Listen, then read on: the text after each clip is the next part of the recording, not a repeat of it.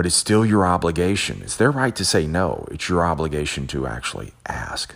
So I ask, would this make better sense for us to go ahead and move forward today? Do not say, this is where salespeople go wrong. Do not say, would this make better sense for us to move forward today? Or would you rather wait until Monday? Why would you give something of a lesser option, man? Never give a second option that is weaker than the first. Today on the Sales Life on Sales.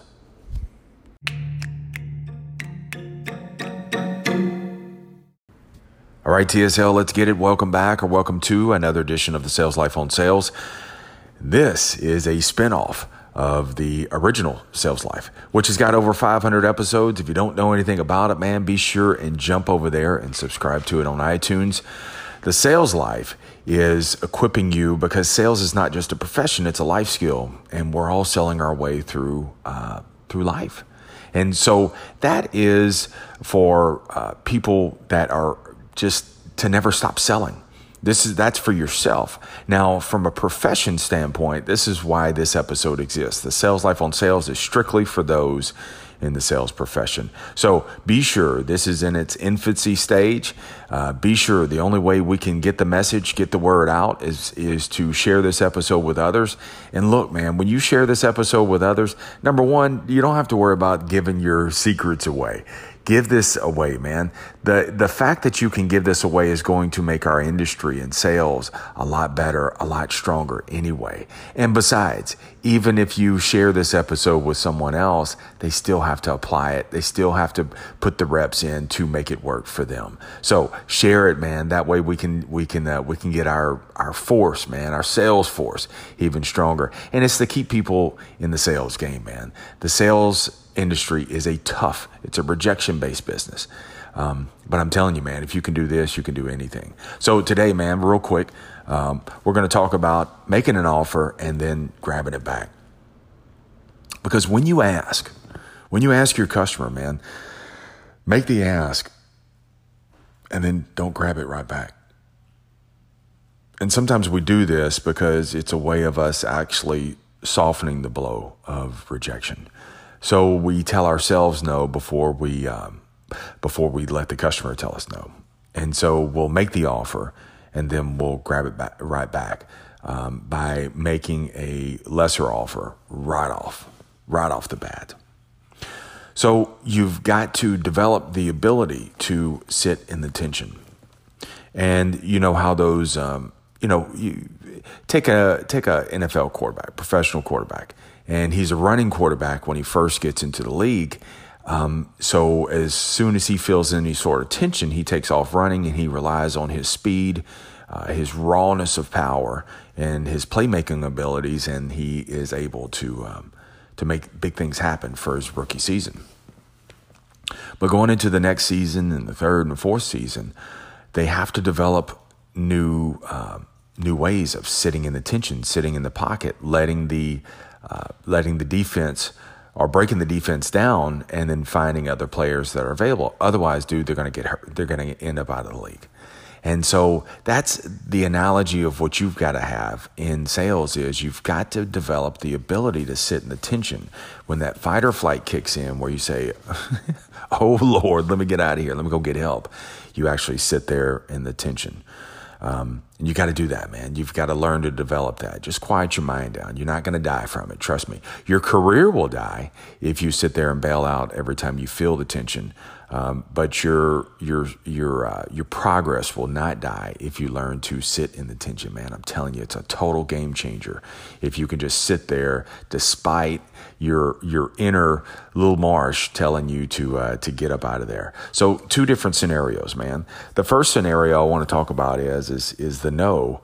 The no another time. So say, for instance, your customer is telling you no, or you feel the big no coming on because they keep saying, look, it's going to be next month. It's going to be next week. I got to talk to my spouse, whatever the case may be. So you already feel the no coming. So after you've massaged the deal, and what's important also is you've got to build your ask up. So you know how songs don't come off with the I don't know, even know what you call it, the big crescendo right off the top, man. No, they build the song up, and then it builds up with so much energy, and then that's when they hit the high notes. That's when they hit the long parts, the powerful, with the drums and all that. That singers are able to build that thing up. That's what you have to do in sales, man. You've got to build it up. So after you've massaged it, after you've built it up, you're building up a little bit of that tension, positive tension though. When you make the offer, even though you feel the big no coming, when you make the offer, leave the ask out there. Do not break the tension and grab it right back. So you make the offer and you sit in the tension.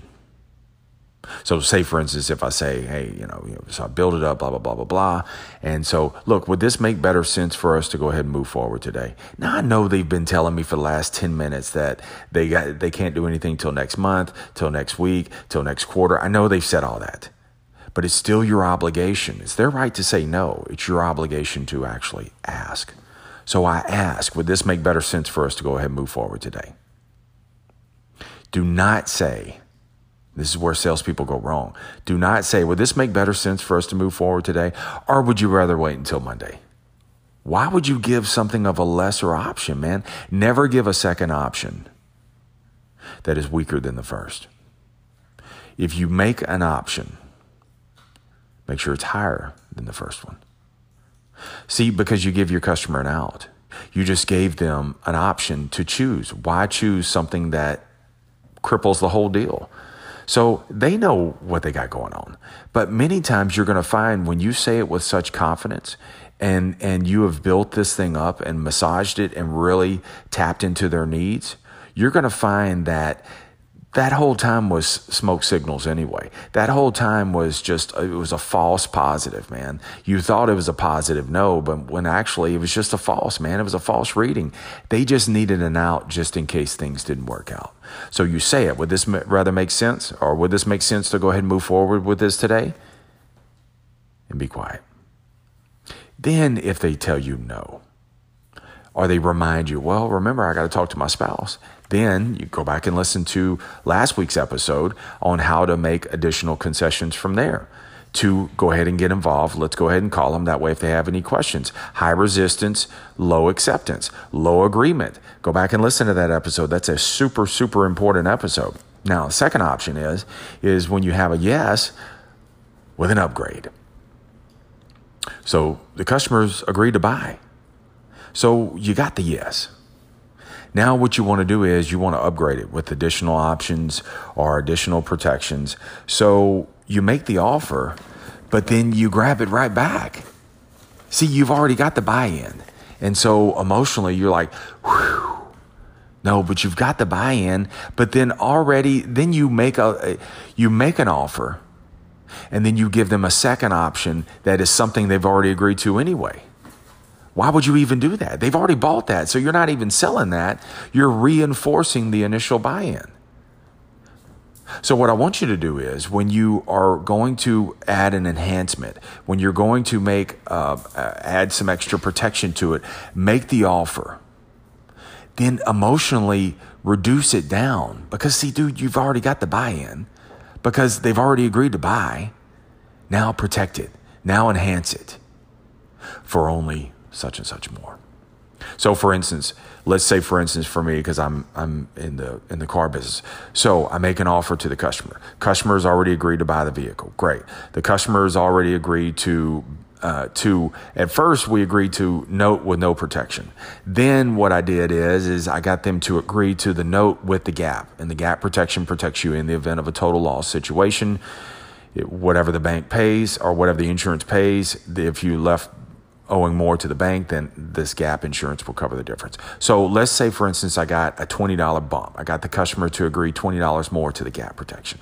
Okay. I still have the extended warranty out there. Don't fold up. Okay. I got them up from only wanting the note. Now I got them to buy the gap. Now, how do I upgrade it from there? You upgrade it from there, so you reduce it. Customer buys in. Then what I'll do is I'll flip it over and say, look, when you want your first payment due? See, now I've emotionally reduced it down a little bit. Now they feel like they're done. Well, I'm good on the 25th. Okay, great. Then what I'll do is I'll reduce, I may structure it, I may offer, depending on what the conversation was, they put high miles on it, or something where they keep them for a long time, whatever the case may be. I'll restructure the offer again for the warranty, and then I'll come back with it again. So we already got the $20 bump. They bought the Gap. Now what I'll do is say, look, for only $30 more, we can double your protection. And that way all of your electronics, your computer systems, you're covered nationwide. Can we go ahead and move forward with that? Don't come behind with, let that tension sit there. Do not come behind with, or would you rather just stay with the Gap? See, now the customer just psychologically let's go. They're always going to take the path of least resistance. But your job is to show them, you know what, there's other options. And being that we're going to go this direction anyway, why not protect it? Why not enhance it? Whatever it is that you're trying to do. The point is, man, is you don't want to make an offer and then your second option's weaker than the first one, or that you remind them of certain outs. They know what they got going on. Your job is to show them what's available and then let them make the decision from there. Okay? So I'm telling you, dude, when you do stuff like this, you're going to pick up additional gross, and you're also going to pick up additional happiness. Because, see, your customer already bought something good. Now, with the enhancement, now with the protection, it's great. And the fact, dude, that they got you, well, damn, what could be greater? All right, man. Listen, text me, 337-565-0906, 337-565-0906. Let me know what you thought about today's show.